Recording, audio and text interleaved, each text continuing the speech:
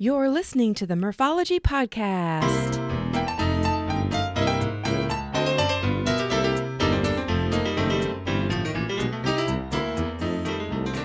Thanks for tuning into the Murphology Podcast, aka Murph here to share interviews about biking experiences from cyclists who have pedaled to places all over. Each week, we'll get to know new people and explore new destinations to ride your bike. As you listen to these adventures, you may wonder, why haven't I done that yet? Well, this week, meet Scott, who is a lifelong bike tourist.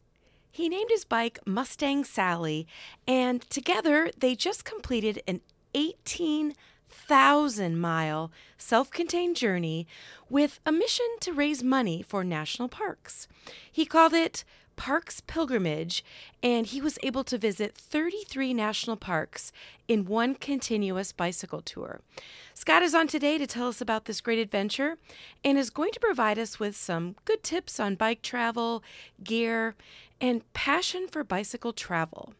You can find his travel blog at bikemule.home.blog. And by the way, if you're listening to this episode in November or December of 2022, you can still participate in the Murphology 200-Mile Winter Challenge, especially if you need inspiration to stay active once cold weather moves in. The link is in the show notes, or you can go to the Murphology Podcast website and click the link in the menu tab. So here's Scott.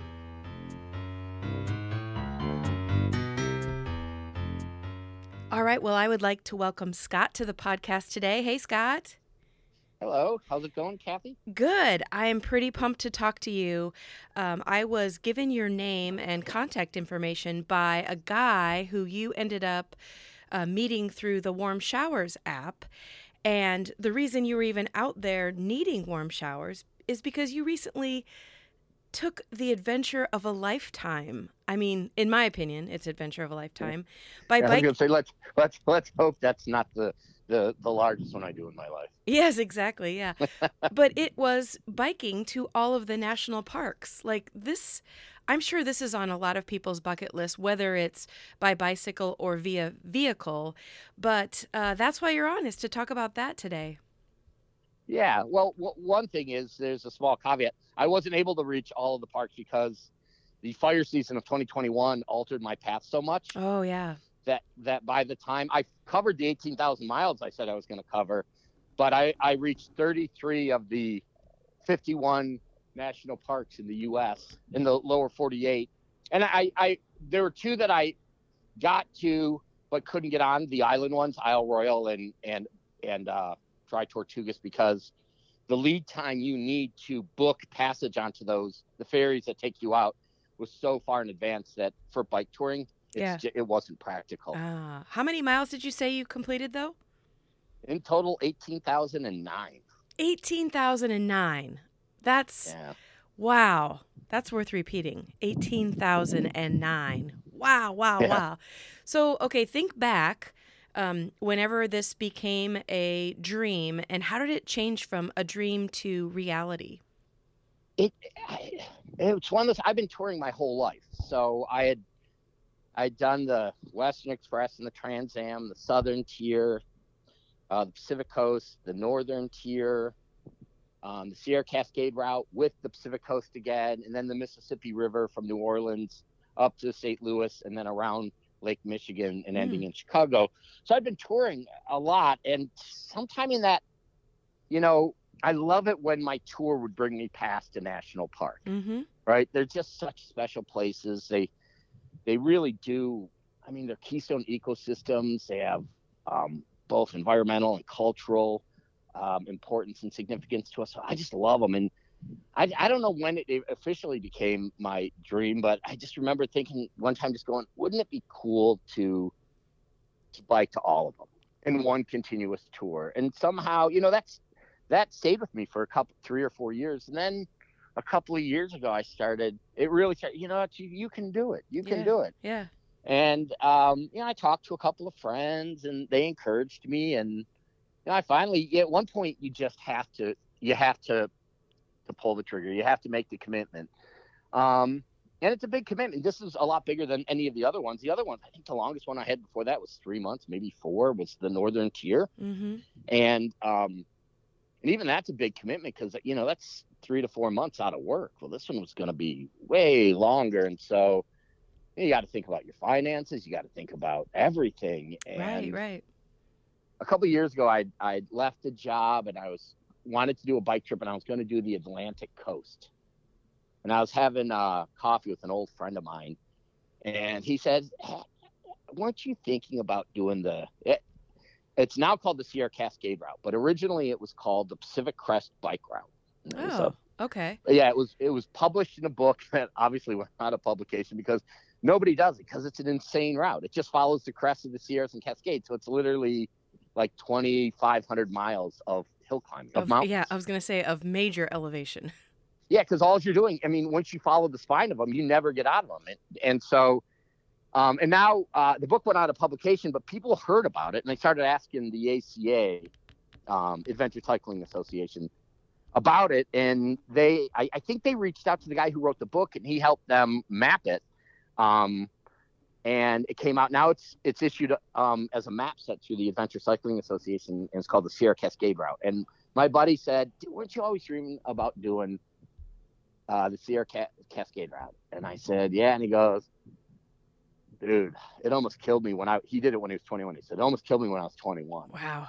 You might want to think about doing it sooner rather than later. And I was like, he's right. And he was, because I did it and it nearly killed me. It was, you did do it. Yeah. Wow. And so that kind of advice came to, as this trip kept rolling around in my head, which is, it ain't going to get any easier as I get older. I'm 53. And so I'm like, it's just, I'm spending 18 months living on your bike in the cold and the rain and the hot and the everything. Like, it just ain't going to get any easier as I get older. Right. And so to push it off further and further and further. And finally I just, COVID hit, and, we were isolated from friends and family. And that's when I made the final decision, was during COVID, that, none of us travel, we didn't do anything. And I finally just said, at the end of this, I'm going to finally do this. And I'd been saving money for years.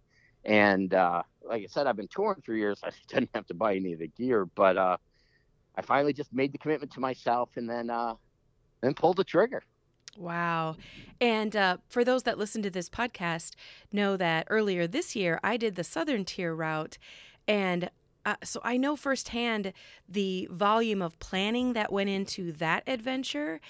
And it was only 65 days. So I just can't, and the maps were already done. It was just basically a straight line across the United States. Way different from figuring out, how do I go from national park to national park, and for, like you said, 18,000 miles. Amazing. Yeah. I'll be honest. I'm not real good at planning.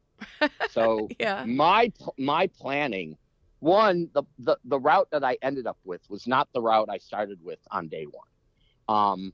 And that got changed again. And that was because early on I had a partner with me for the first 3,000 miles who was doing the videography for the trip, because we were using this trip to raise money for the National Parks Foundation. Oh, okay. And so we've raised to date over $12,000 for conservation in the parks. Wow, that's impressive.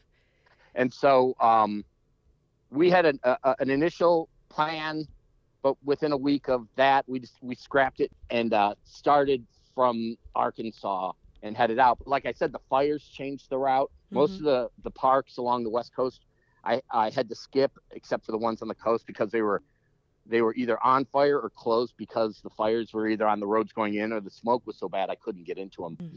I kind of I knew the general order in which I had to get to the parks, but I had I didn't go down and look at the roads or the campgrounds. I do that either the morning of or the night before the next day. And are you using your phone for this, or maps, or what's your resource? So I use a variety of resources to plan it. So over this trip, obviously ACA maps are always good, and having biked a million of them, I owned most of them. Oh yeah. So that's an entire pannier right there, just full of maps. And then I only needed portions because I only did like maybe 2 or 1.5 portions of Sure. the Route 66. I would just buy their electronic ones and use their Bicycle Navigator app, Oh, yeah. Okay. which is really nice. So I would use ACA Maps, Google Maps. There's a camping map called All Stays Camp and Tent. Mm.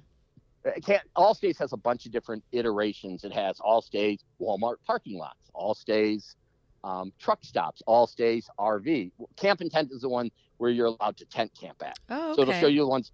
The nice thing about All Stays is you can, so say I'm in, Knoxville and I'm heading towards my next park, which would be Mammoth Cave. And I try to stay anywhere from 50 to 70 miles a day. That's to me, it's a sweet spot. I don't, 70 miles, I roll at about 10 miles an hour. That's about 7 hours a day.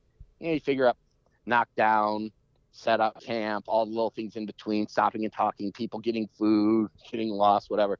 I like to keep it in there. So then I just say it's the night before, I'll get in and I'll just start looking for campgrounds in the direction that I'm headed. Mm-hmm. I find one, I look at it. Oh, that's good. It actually, in All Stays, you can send it directly to Google Maps, and Google Maps, then, will route it using the bike app. Oh, nice. Okay. Yeah. And so then I have a route for the next day. So a few times I created routes through Garmin Connect and then sent them to my Garmin. That's only for going through cities and stuff like that, if the city didn't have a good bike path going through it. So those were primarily the resources that I would use, and then I would just roll. I love it. I love it. And, you have to have the mindset starting your day that I'm just going to roll with it. This is my destination for tonight. But the nice thing about having everything on your bike is if you don't make it there, then you can find an alternative place to camp, or, I'm sure that you were on the fly making changes. And if that's your mindset, then it doesn't matter. Like, you just can still roll with it and enjoy it. Yeah, I have a blog that's pretty popular with bike tourists called Bike Mule. Oh, okay. Named after the fact that I pull everything in a trailer, so I kind of feel like the mule in the whole setup. Yeah. And in one of my blog posts, I once said that if I camp in the evening at the place I set out to camp at in the morning, I feel like that was a pretty triumphant success for me. and on my very first transcontinental tour, which was really basically my first tour, I'd done a couple overnighters, but nothing, like no 1 week tours or anything like that. I sort of developed a strategy of picking 3 campgrounds. One, this is the one I want to get to. And then you have that day, not many, but you have that day where then you hit your 60 miles and you're fresh and it's 1 in the afternoon. Yeah, you want to keep going. Yep. Yeah, and you're like, yeah. And it's like, oh, the next one's 30 miles on. I can do that. I can do that right now. So where that was possible on this trip, I also did that, where I looked, I do my can get to, want to get to, if all dreams come true, we'll camp at the third one. Yeah. Kind of a side topic here, but I wanted to ask you, from what I've read, that you personally made quite a transformation as far as your health. Do you want to talk at all about that? I had I'd worked a tremendous amount, running research and admin offices at universities. And I just put on, I think I'd gotten up to about 350 pounds and had gotten very unhealthy. And when I left a position, and this was in 2017, and that's when I did the Sierra Cascade route and then came down the Pacific Coast. And on that, that's when I lost 89 pounds on that trip, and then continued to lose, and then continued to maintain it. I'd grown up racing mountain bikes and touring, but after law school and then, successively getting, going up the career ladder, you just work more, and you're,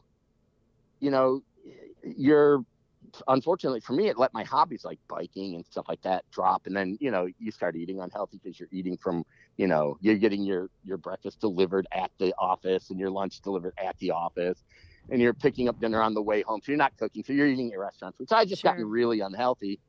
And I just, I talked to a doctor and he said if I didn't change my ways, I probably wouldn't live to 55. And well, that's not a good prospect. So, Right. I left that position and I did the Sierra Cascade Pacific Coast. And then, just decided I'm never going to let my life get out of balance like that again. Wow. And so when I started this trip, I was in phenomenally good shape. Sure, So sure. it didn't happen on this one, especially with COVID. I had nothing, what did we have to do? I get up in the morning, go on a 20, 30-mile bike ride, and then go to work and then come home. And then I have my rowing machine. I row a 10 to 15,000 meter piece in the evening. And that's what I did for the entire year leading up. And I got to say, the rowing machine that thing is hands down one of the best pieces of equipment you can get if you want to maintain really good health and just have great core and everything for touring. Yeah, it's a really good full body exercise for sure. Yeah. Yeah. Well, and obviously you had to have been in shape to be able to cover 18,000 miles, both physically and mentally. But do you want to share some of your stats? Like, we know you went 18,000 miles, but like, tell us a little bit more about this latest adventure through national parks. And if anybody wants to, they can go to my my Instagram. Yeah. And the project was called Parks Pilgrimage. And it's set up we set it up with the National Parks Foundation. And actually all the money that I raised through it is put into a restricted account that can only be used for conservation in the parks. Oh, that's awesome. So, yeah. And so, but I did a final, like a little inventory on my last posting, which has 1 minute pictures of every park that I hit. It has a list of all the inventory, but if you'd like, I could give you those right now. So it was 18 months, 18,000 miles, 42 states, 33 national parks, 14 UNESCO biosphere reserves, 9 UNESCO World Heritage Sites, 3 national grasslands, 2 national seashores, 2 temperate rainforests, 8 time zone changes, 6 times crossing the Continental Divide, 60 plus national forests, 400 plus nights of camping. I went through 9 chains, Wow. 4 sets of brake pads, 2 complete sets of cables and cable housings, 2 saddles, 5 rear tires, 2 tents, 2 complete drivetrains, and 2 trailers because the guy backed over my trailer in a campground. Oh my gosh, that is amazing. So it's hard to wrap around. Like, that is amazing. So the first thought that comes to mind when you give off that list, well, besides the fact that I'm like, wow, I want to do this, how were you able to financially keep touring?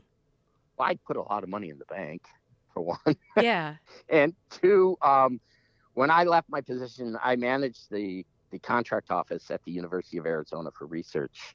And when I left, they asked if I would go to reduced effort. So I actually I did a contract. I helped support the team and redlined contracts and reviewed work of the people in my office while I was on the trip. So I could be literally sitting in my tent at night with my iPad doing it. It's funny. I met these 2 kids on the Oregon coast, and we were biking together, and they were following me going into, I think, Gold City. And when we got there, one of the guys pulls up behind me and he goes, "Were you negotiating a contract while we were biking?" And I'm like, "Yeah, why?" And he's like, "Yeah, it's just like when I get close to you, you'd be, arguing contract clause." And I said, "I do that all day long." My office would call me all day long, and we would just discuss it. So between what I had saved and then what I could earn at reduced effort through the university is how I supported myself. Okay, that makes sense. And okay, so I want to talk about, like, I guess before we started recording, we talked briefly about, panniers or having a trailer, and everybody kind of has an opinion on that. But can you tell us for this adventure about your bike and your bike setup? Yeah, so my bike is a 2017 Surly disc trucker named Mustang Sally. And I don't tour with bags unless I'm going to be on single track. If I'm going to be on road or even dirt road, I prefer to pull a Burley Nomad trailer with me. And the reason for that was very simple. My very first tour, I just come back from teaching abroad in the South Pacific as a volunteer. And when I got back, I just wanted to see the country. And I only had one bike, and it didn't have braze-ons for racks. And a buddy of mine owns a shop and bike shop, and he's like, I think they have these trailers you can hook up to a bike, and he found it, and I ordered my first Burley Nomad, and I've been loving them ever since. I'd had a few overnighters before that. To me, they have, like I said, they have like you and I discussed, they have both benefits and minuses. So they have pros and cons, but yeah. And is the Nomad the one that just has one wheel in the back? No, that's the Coho. Okay, so yours had the two Nomad wheels? is the two wheels. Got it. Okay. And then, so if you have, basically you are dragging everything that you're bringing along in that trailer rather than bags on your bikes, right? Well, I have front and back racks and on the bike, and I had Jand Mountaineering extended trunks on the front and the back. And in the front trunk, I had like my batteries, my sunscreen, extra snacks, some electronics I may use during the day, just things I would grab quickly, a bandana for wiping sweat off my face. And then in the back, I had, in the back trunk, I had my rain gear, my raincoat, a pair of tights, my bike tools, my tire levers, my pump, and spare tires and patch kit. So stuff that you needed accessible. Things that I would grab on it. If you're riding along and all of a sudden starts to drizzle, I just reach back and throw on my raincoat. Or if I start today because it's really cold, and then by 9 o'clock it's warm, take the tights off and throw them in the rear trunk. Mm-hmm. And okay, so I'm assuming that you may have had, if you're on the road for 18 months, you probably experienced about every single type of weather event, but how about some, I don't know, mishaps or like major mechanical issues or getting lost or weather or I don't know, anything you want to share as far as mishaps? Well, I lost a lot. Google Maps is good in air quotes, but it does do weird things. Like I remember once, this is early on when Alex is still with me, it had us, we camped to this beautiful little lake up in northern Minnesota called Lake Beatrice. And it was a little primitive campground, could not have been more beautiful. About 6 miles in on dirt roads, absolutely stunning. And then the next day going out 8 miles the next way. And then we'd get back on tarmac. And then from there, the rest of the day would be on tarmac up to our next campground. Mm-hmm. 8 miles down the road, the bridge is washed out. Oh, no. And not only is it washed out, the tree growing where the bridge was about 8 or 12 inches across. So, I mean, it had been washed out for years. It wasn't washed out for that month or a year or two. Yeah. It had been washed out for at least a decade. And so, our option was 8 miles back on the dirt road, then 2 miles up, and then this other way. It was going to be about 18 miles of detour. Or what we did is we took everything off the bike, climbed down this 60-foot embankment, and carried everything across the river over our heads, and then up the other embankment. And I think it took us 6 trips to get everything across. Wow. And then we just assembled the bikes, because I'm not kidding, 250 yards past the other bank, I could see the tarmac. Oh, wow. So it was either do that and go across the river, or the 18-mile detour to get to that exact same spot. So that's what we did. But I mean, that's just one. I mean, I got caught in snowstorms. I got caught up in Montana, got caught in a thunderstorm that was so bad that the campground caretaker told us to get out of our tents. We went and sat in his house while it blew over. And then when we got back, my tent, it just blown both our tents over, filled them with water. I mean, the wind was so unbelievable, but it had bent my poles so bad that as I would try to zip my doors closed, it was pulling the screen mesh apart. So because the tension was so bad on it, and then the mosquitoes started getting through. So I had to replace. I tried that tent I rode that tent from Montana to Santa Barbara, and in Santa Barbara I got that, I think it was a Mountain Smith Morrison 210. It's a great tent. It's a little heavy, 5 pounds instead of a normal backpacking tent at around 3 pounds. But I like things that are a little more durable, especially when you're doing what I'm doing, because they're just not made for 18 months of abuse. Right. I was going to say, every single day putting the same tent up, that's a lot of use. And also you got to think about it. When you're bike touring, sometimes you're not camping in ideal spots, right? you're camping on cement. Storms coming in, so you're camping underneath shelter, underneath, if the campground will let you, underneath the pavilion where it's cement, and that kind of stuff wears at the bottom of the tent. So I kind of like a heavier tent, and I'd had that one for 2 or 3 tours prior to this one, but unfortunately the windstorm got rid of her, and I got an MSR Hubba Hubba NX2, which is good, but it is definitely a lighter tent, and it's already going to need to have the poles either fixed or replaced. Oh yeah, you'd be like a poster child for how much use can you give a tent before it fails, because you're out there using it. Oh yeah, I'm doing right now at the request of people from my Instagram account for the project. I'm doing what gear worked and didn't work. Oh yeah. And they gave me a list of stuff that they want me to cover. And so I'm going to start that either this week or next week and just go through all the things that I liked and things that I didn't like. And that tent, I would recommend the Hubba Hubba. I'd recommend the Hubba Hubba for, like a Transcon. Like I said, it was showing some severe wear at the end, but I mean, it made it, let's see, I was about 5 months in, so it made it 13 months. That's impressive. Yeah. And that's a lot of camping too. I mean, it was, desert, ocean, mountain. I mean, the entire time I was in the Appalachians, it was 30 days of rain, just rain.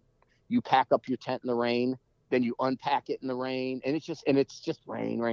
My feet began to like crack and they, when I finally get dry, my feet would hurt because they would be drying out and they'd been wet for so long. Oh yeah. So, yeah, I mean, but that tent went through a lot. I mean, went through snowstorms in the Appalachians, windstorms. It's a good tent. I would recommend it for people. Just, like I said, a tent like a Morrison Tour, one of those ones that's technically still considered backpacking, but they're on the cheaper end because they're heavier, but they're a heavier, more durable material. Mm-hmm. I mean, the reason I went with the MSR Hubba Hubba NX over, say, like the Big Agnes Copper Spur was because it does have a slightly, I think the Copper Spur uses a 10 denier nylon and for everything on it, and the Hubba Hubba uses a 20 denier on its bottom on the bucket portion of it, so it's slightly thicker. And I just, knowing how many tents I've gone through over all the years of touring, and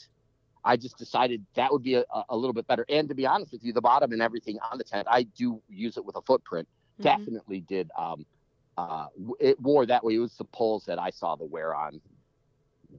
When you think of all the stuff you have on your bike, you're not, or at least this would be my thought process if I was going to be traveling for that long, is, sacrificing a little bit of weight to get a quality tent is way better than worrying about, oh my gosh, this is a pound and a half more than the tent I want. Yeah. Like, who at that point, you got to think about comfort a little bit. Well, yeah, on a trip that's, I can do anything for a month, right? But when you're looking past 2 or 3 months, comfort has to be one of the considerations that you make, right? Right. You got, I mean, because it's not just the physical part that is going to wear you down. Eventually, mentally, you'll wear down on a trip like this. And there was a 3 or 4 month period in the middle there where I wanted to quit every single day. I mean, it was just miserable. It was wet. I was lonely. Nobody was donating to the project. And I just, then ideas of doubt start creeping, like, why did I do this? Why am I giving up a year and a half of salary? All these things. And if you, at the same time that these doubts, which are natural, are going to come no matter what, it doesn't matter, who you are, you're going to experience it. If on top of that, you were on some sort of like austerity program, because of weight, you would just make it miserable. So I had some things on the trip that, yeah, definitely, I carried a Helionox chair, the Chair Zero. Yep. And I carried my Kindle. For years, I didn't even, my first 5, 6 major tours, I didn't bring a stove with me. I just, it's just tuna and peanut butter jelly and bananas. And it was on my tour up the Mississippi that I first brought a stove, and I'm like, why haven't I been doing this before? But if if people think of a typical day in your life, right? You have the comforts of a temperature-controlled area, you have heat sources, you have food sources, where you're on your bike every single day. Like, so having a tiny stove in your bag, might add a little bit of weight and bulk, but come on, like a warm meal occasionally or daily is probably like a luxury. Oh, it is. Especially, I'll be honest with you, it was coffee that finally won me over. Ah, okay. I was just having a nice cup of coffee in the morning to start the day. Do you know what the Mojave water bottle is? Mojave water bottle cage? No, I don't. Okay, so it's made by Velo Orange, and it's a water bottle cage that'll hold an Nalgene bottle Oh, okay. instead of what everybody in Arizona did, which I adopted, is they use those insulated bottles, and GSI makes these light ones called microlights that weigh, I don't know, like half of what a normal insulated bottle is. It only weighs a couple ounces more than a regular like 24-ounce water bottle, Okay. plastic water bottle, but it's 1 liter. And the GSI ones, literally, when I was up on the northern plains during the summer, when it'd be 100, 105 every day, I could literally put ice water in it one afternoon, and there would still be ice water in it the next afternoon, Oh, which is absolutely wonderful.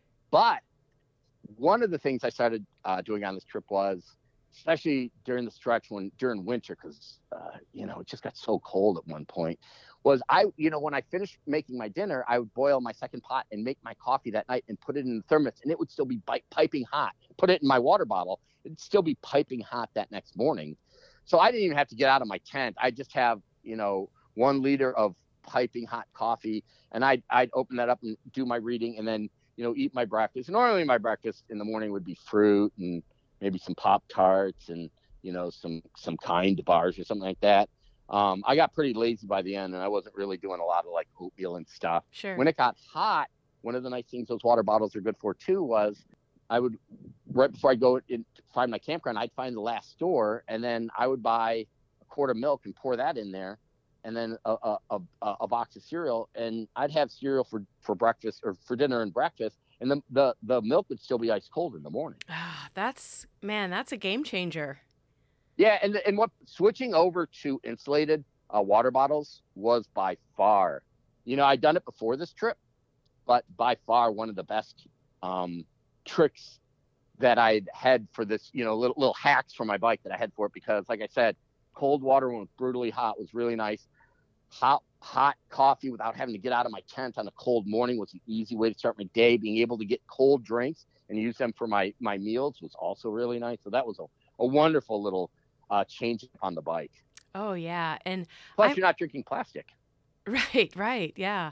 And I'm personally not a coffee drinker, but I can tell you, I know enough people that I tour with that coffee is life for them. So, like being able to just wake up, stretch, and grab that bottle and have it have hot coffee in it would, like I said earlier, I mean, that's a game changer. Oh yeah, yeah. A lot of So I stayed with a fair amount of warm showers hosts on this trip, and I think that was the number one thing most of them loved was the Mojave water bottle cage and the GSI microlights, because they are so much lighter than regular insulated bottles.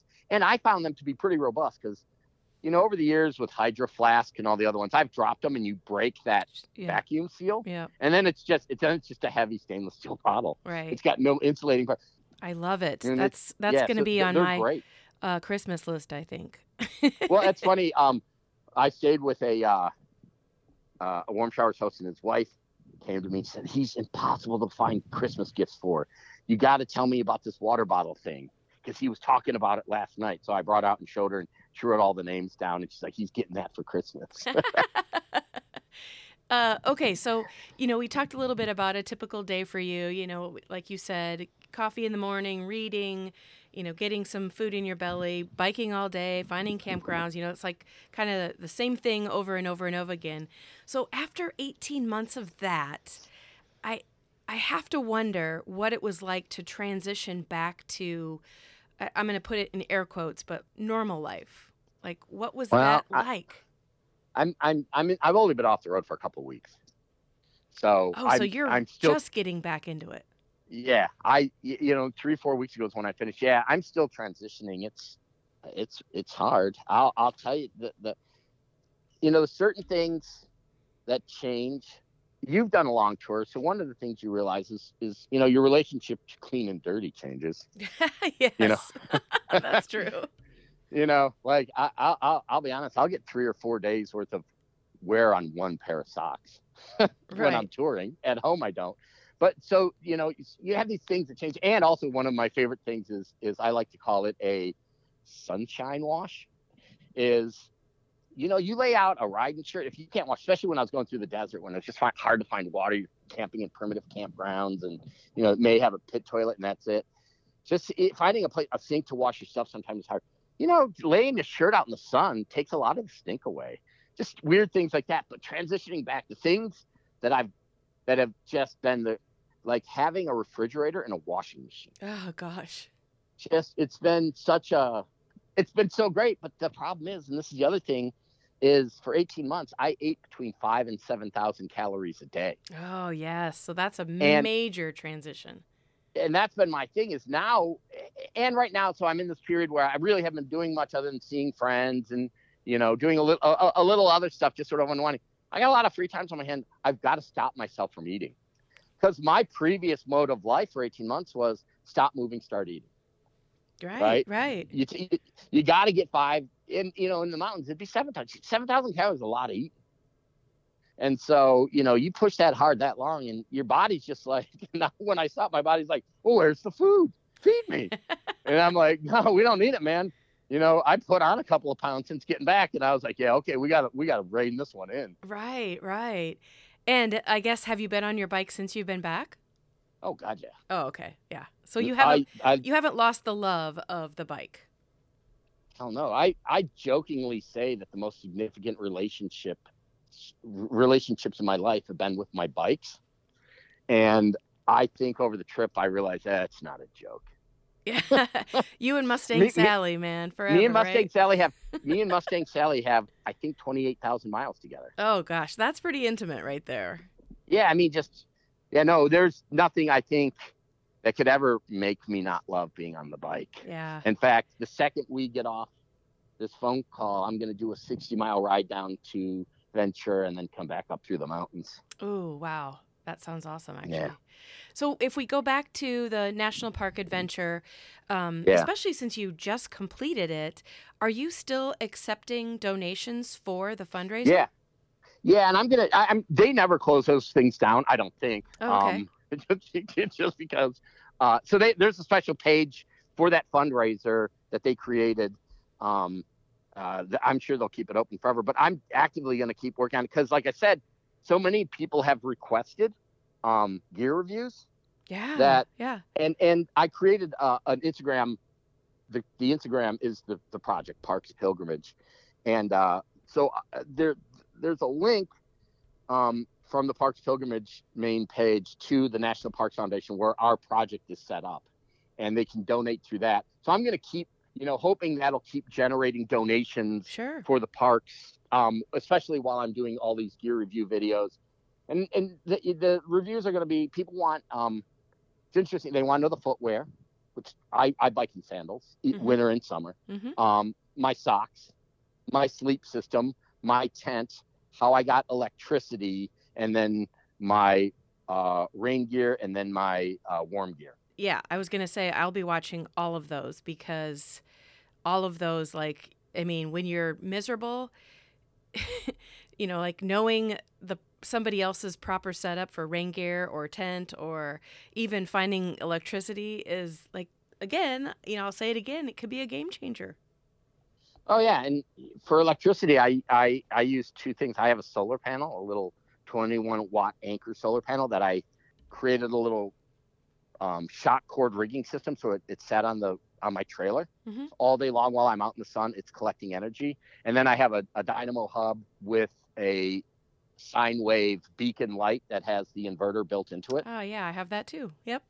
And sine wave is great, and they help promote the project on their website. That thing, on a very, very good day, say maybe I make 70 miles, that might produce 3,500 to 5,000 milliamps of power, right? So 1.5 to maybe 2 charges of an iPhone, which if that's all you're doing, that's great, right? But I also was doing work for the university on my iPad, which is just an energy hog. Plus, I had my Kindle. Plus, I had my GPS. Plus, I had all my filming gear. So I just needed a lot more. So that Anker solar panel, that little 21-watt solar panel really kicks out a lot of energy. Mm-hmm. In like 4 or 5 hours, it would completely fill up of good sunlight. 2 5,000 milliamp batteries. Oh, wow. Wow. So but that sine wave beacon inverter with the dynamo hub, man, during that period when it rained almost nonstop, I really had to rely on what I could get out of the dynamo hub. And mm-hmm. it's way less, maybe a quarter, maybe less. At its best, it could kick out. But that was enough to keep my phone charged. And, these are all roads I've never seen before, right? So I needed that phone to just, I didn't have paper maps, so I needed that phone as navigating, my own. right? Yeah. Yeah, So, I think, having any sort of way to charge a device, especially by your own, you pedaling creates the energy, it's better than nothing. So I a lot of value in that. Yeah. So go back to the fundraiser that you're doing and also your Instagram page. Can you tell people again where they can find you? So it's on Instagram, and you just search for Parks Pilgrimage, and you'll see the little logo. It's a mountain bike wheel with a mountain in it, and then it says Parks Pilgrimage around the outside. From there, if you want to donate, it's in the on an Instagram you're only allowed to put one link up. Yeah, so the link's in the bio. Link. Uh-huh. Yeah, that's the link to the bio. Yeah, it's when I first came up with the project, it was just going to be for me, and then I thought, this should be for more than just myself. And that's when I came up with the idea of raising money for the national parks. And so I reached out to the Parks Foundation. They got on board immediately. And then I was talking to a friend of mine who said, how are you going to raise money? And I said, well, I got this blog. It's pretty popular. He's like, nobody reads anymore. He's like, I ain't going to raise any money. I'm like, well, what do you, and he works in Hollywood. He's like, you need video. So I was like, oh man, I'm too old. I don't want to learn this. Plus I don't like, I'm not big on social media. And so, that's when I was, I came up with the idea that I was going to, pay for someone to come along, and my friend Alex, volunteered to help, and she was amazing and did some really amazing stuff. And, mm-hmm. and she helped me get it all in the beginning, but there was a lot of work getting put up to making it not just a solipsistic, endeavor, right? Not just all about me and the things I want to enjoy, trying to make it more than just about, and there's nothing wrong with doing it, just a great ride for yourself, but I want it to be something bigger than that. And aside from the $12,000 that we raised, which I hope continues to go up, yeah, I've done interviews with USA Today or one of their affiliates, and then ABC News and a bunch of local papers along the way. And it's just giving people that awareness, right, of our parks, because right. as I would try to explain to people, especially, when I started this trip, it was literally April of 2021. We were just coming out of COVID, right? Yeah. And that was one of the hardest years financially for a lot of people. And I would say, I understand a lot of people don't have money to donate, but you know what? Just go to the park, because you don't protect what you don't love. Mm-hmm. Mm-hmm. And if you don't go out to our parks and fall in love with them, when bills come up to, make them smaller, or, you're not aware that appropriations bills, we're underfunding our parks as it is, you become an activist for it just by falling in love with it. So it really sort of took on more and more. And as I met more people and talked to them on the road and encouraged them, and then I would hear back from them, oh my God, I went to that park you told me about. That is the coolest place I've ever been. It made me feel so good. And that was another great sort of secondary side effect of this trip was, all the wonderful things it did for me and the adventures and the experiences that I have, but also just being able to share our parks with people, and just being able to pull out the phone and show them, you only live 100 miles from this park. Look at this, and oh my God, I didn't even know that. Right. And just getting people involved and get their buy-in for the love of our national parks. I love it. And I can tell you, a good example is when I'm driving, like, let's say I'm I live in Iowa and I was driving like to, I don't know, Colorado. When you pass by a sign that has a national park, you're like, wait a minute, I didn't even know this one existed. So that in itself is like, what? I should know where our national parks are. So this is such a great fundraiser that you did, and just like a super, super cool that you were able to connect biking with it. Well, yeah, biking my number one love in life. Yeah. Yeah, I mean, to be honest with you, I didn't even know all the parks until I started this. I'm like, there's 2 national parks in South Dakota? What? I thought there's just Badlands. It turns out that Wind Cave, called the hidden gem of the national parks, really is exactly that. It is a hidden gem. It is stunning. What's it called?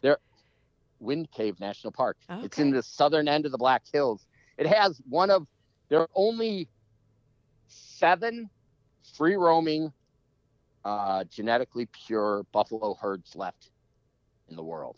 Oh my. And one is in Yellowstone, which I went to and saw that herd. One is in Teddy Roosevelt National Park in North Dakota, saw that one. One is in Wind Cave and saw that one. So, and Wind Cave has this beautiful cave system. It's a dry cave system underneath it that the Lakota Sioux believe both their people and the buffalo sprung from. It's stunning. And the Black Hills are absolutely stunning. And from there you can ride the Mickelson Trail up. And the Mickelson Trail is incredible. And I got to ride all these incredible trails. Like I did the Katy from end to end. I did the Erie Canal from end to end. I jumped on, through Iowa. I rode the Cedar River Trail, the Spartan something in... Oh, Elroy Sparta. Elroy Sparta, Wisconsin. Yeah. And, I just all these amazing trails. But when I left Hot Springs National Park, I could have literally gone directly northeast and gone straight up to St. Louis where Gateway Arch National Park is. But I wanted to do the Katy Trail. So I kept going west through the rest of Arkansas, then up through Oklahoma, then cut across the corner of Kansas, and then picked up the Katy at its western terminus in Clinton and rode that all the way into St. Charles where it ends. And then And then the same thing, like years ago, I did the northern tier. And the northern tier, you drop onto the Erie Canal in Palmyra, which is, I think you got maybe 100 miles of the whole 400 miles left of the actual Erie Canal towpath. So, and this time I'm like, no, I want to do the whole thing. So when I left Acadia, I went through the White Mountains, Green Mountains, and I beelined it directly towards Albany so I could ride the entire Erie Canal. Oh, wow. So like I did certain things just to make sure I could hit things I'd always wanted to see. I love it. Well, we're going to wrap things up, but we have to make sure that people go over to Instagram and just look at Parks Pilgrimage. The photographs are amazing. The fundraising.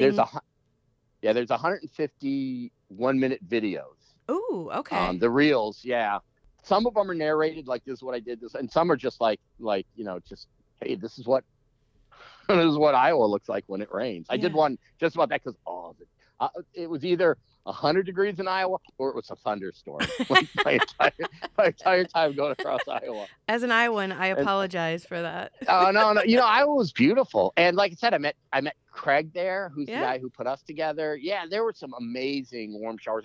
Iowa has such an amazing tradition for bike riding because of RAGBRAI. That, and then even though it's not on the Trans Am, I felt like they had the same level of respect for long distance bike tours as you get when you go through like Kansas. Oh, good. So it was just everybody there was so friendly. Iowa was wonderful. Oh, good. Very good. Well, Scott, thank you. Go ahead. I would like to encourage people, if they do go to Parks Pilgrimage, please donate. Our parks do need it. And again, it does all go for conservation projects in the park. But feel free to email me or to contact me through DM on Instagram.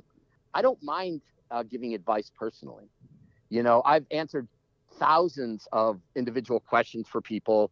And like I said, I'm reviewing gear now. At the end, I just put up a message, would anybody like to see gear reviews? And if you would, what would you like? And I just got the list, wrote it down, and that's what I'm going to do. But I don't mind just individual questions like, hey, you rode through this area, or what'd you think? The more people, especially as we face more and more challenges from global warming, the more people who find this as a form of recreation, I think the better. And also it ties you to the land in a way that traveling by car never will. Oh, for sure. And I mean, I think you can offer a lot of insight into gear reviews and such, but also just like super cool trails you've been on to be able, somebody's like, hey, I'm going to Missouri. What do you think? And you'll be like, spout off probably a couple different places that people should go. So, Oh yeah. And also about the mental aspect of the game. And that you can get a lot of that at my blog. mm-hmm. Mine are more about like sort of the existential aspects that come from touring, about being alone and solitude, and then also some of the, like, the year I biked up the Mississippi, which is the exact opposite of what we're having right now. It was the longest sustained flood in the history of the Mississippi. And so I mean, between New Orleans and St. Louis, I had over 400 miles of detours, and probably was only on the Great River Road for about 60% of the time. The rest of the time I was out in the country, and most of the campgrounds, are all in the river bottoms, so they were flooded out. I was sleeping in, people's, I was knocking on farmers' doors and asking if I sleep in their field or at churches or fire stations. I talk about a lot of what I see, the consequences of global warming, and I'm actually writing an article right now that I'm going to submit to a magazine about.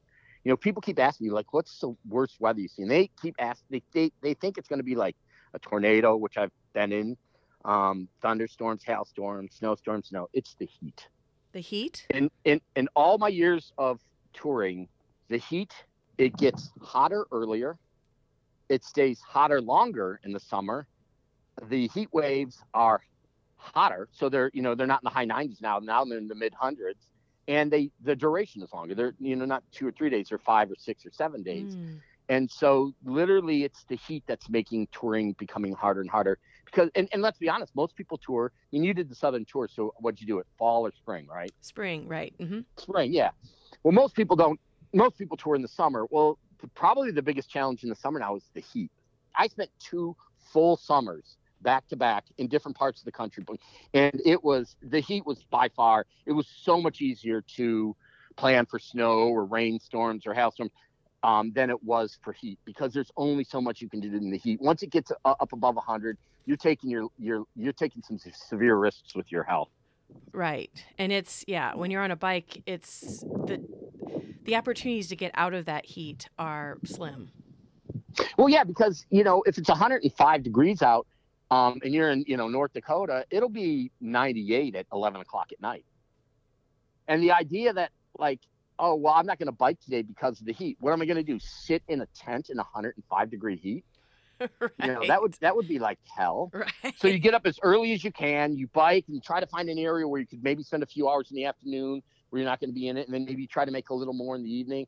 Some days you just got to bike when it's brutal, but you got to be really, really aware. And then you've got to, that's one of the great things about having those insulated bottles. At least you always have cold water and, a way to sort of help mitigate it. But yeah, heat is by far the most extreme challenge that I had on this trip. There are a few times I thought I might have bit off more than I could chew, and I might have put my life in danger.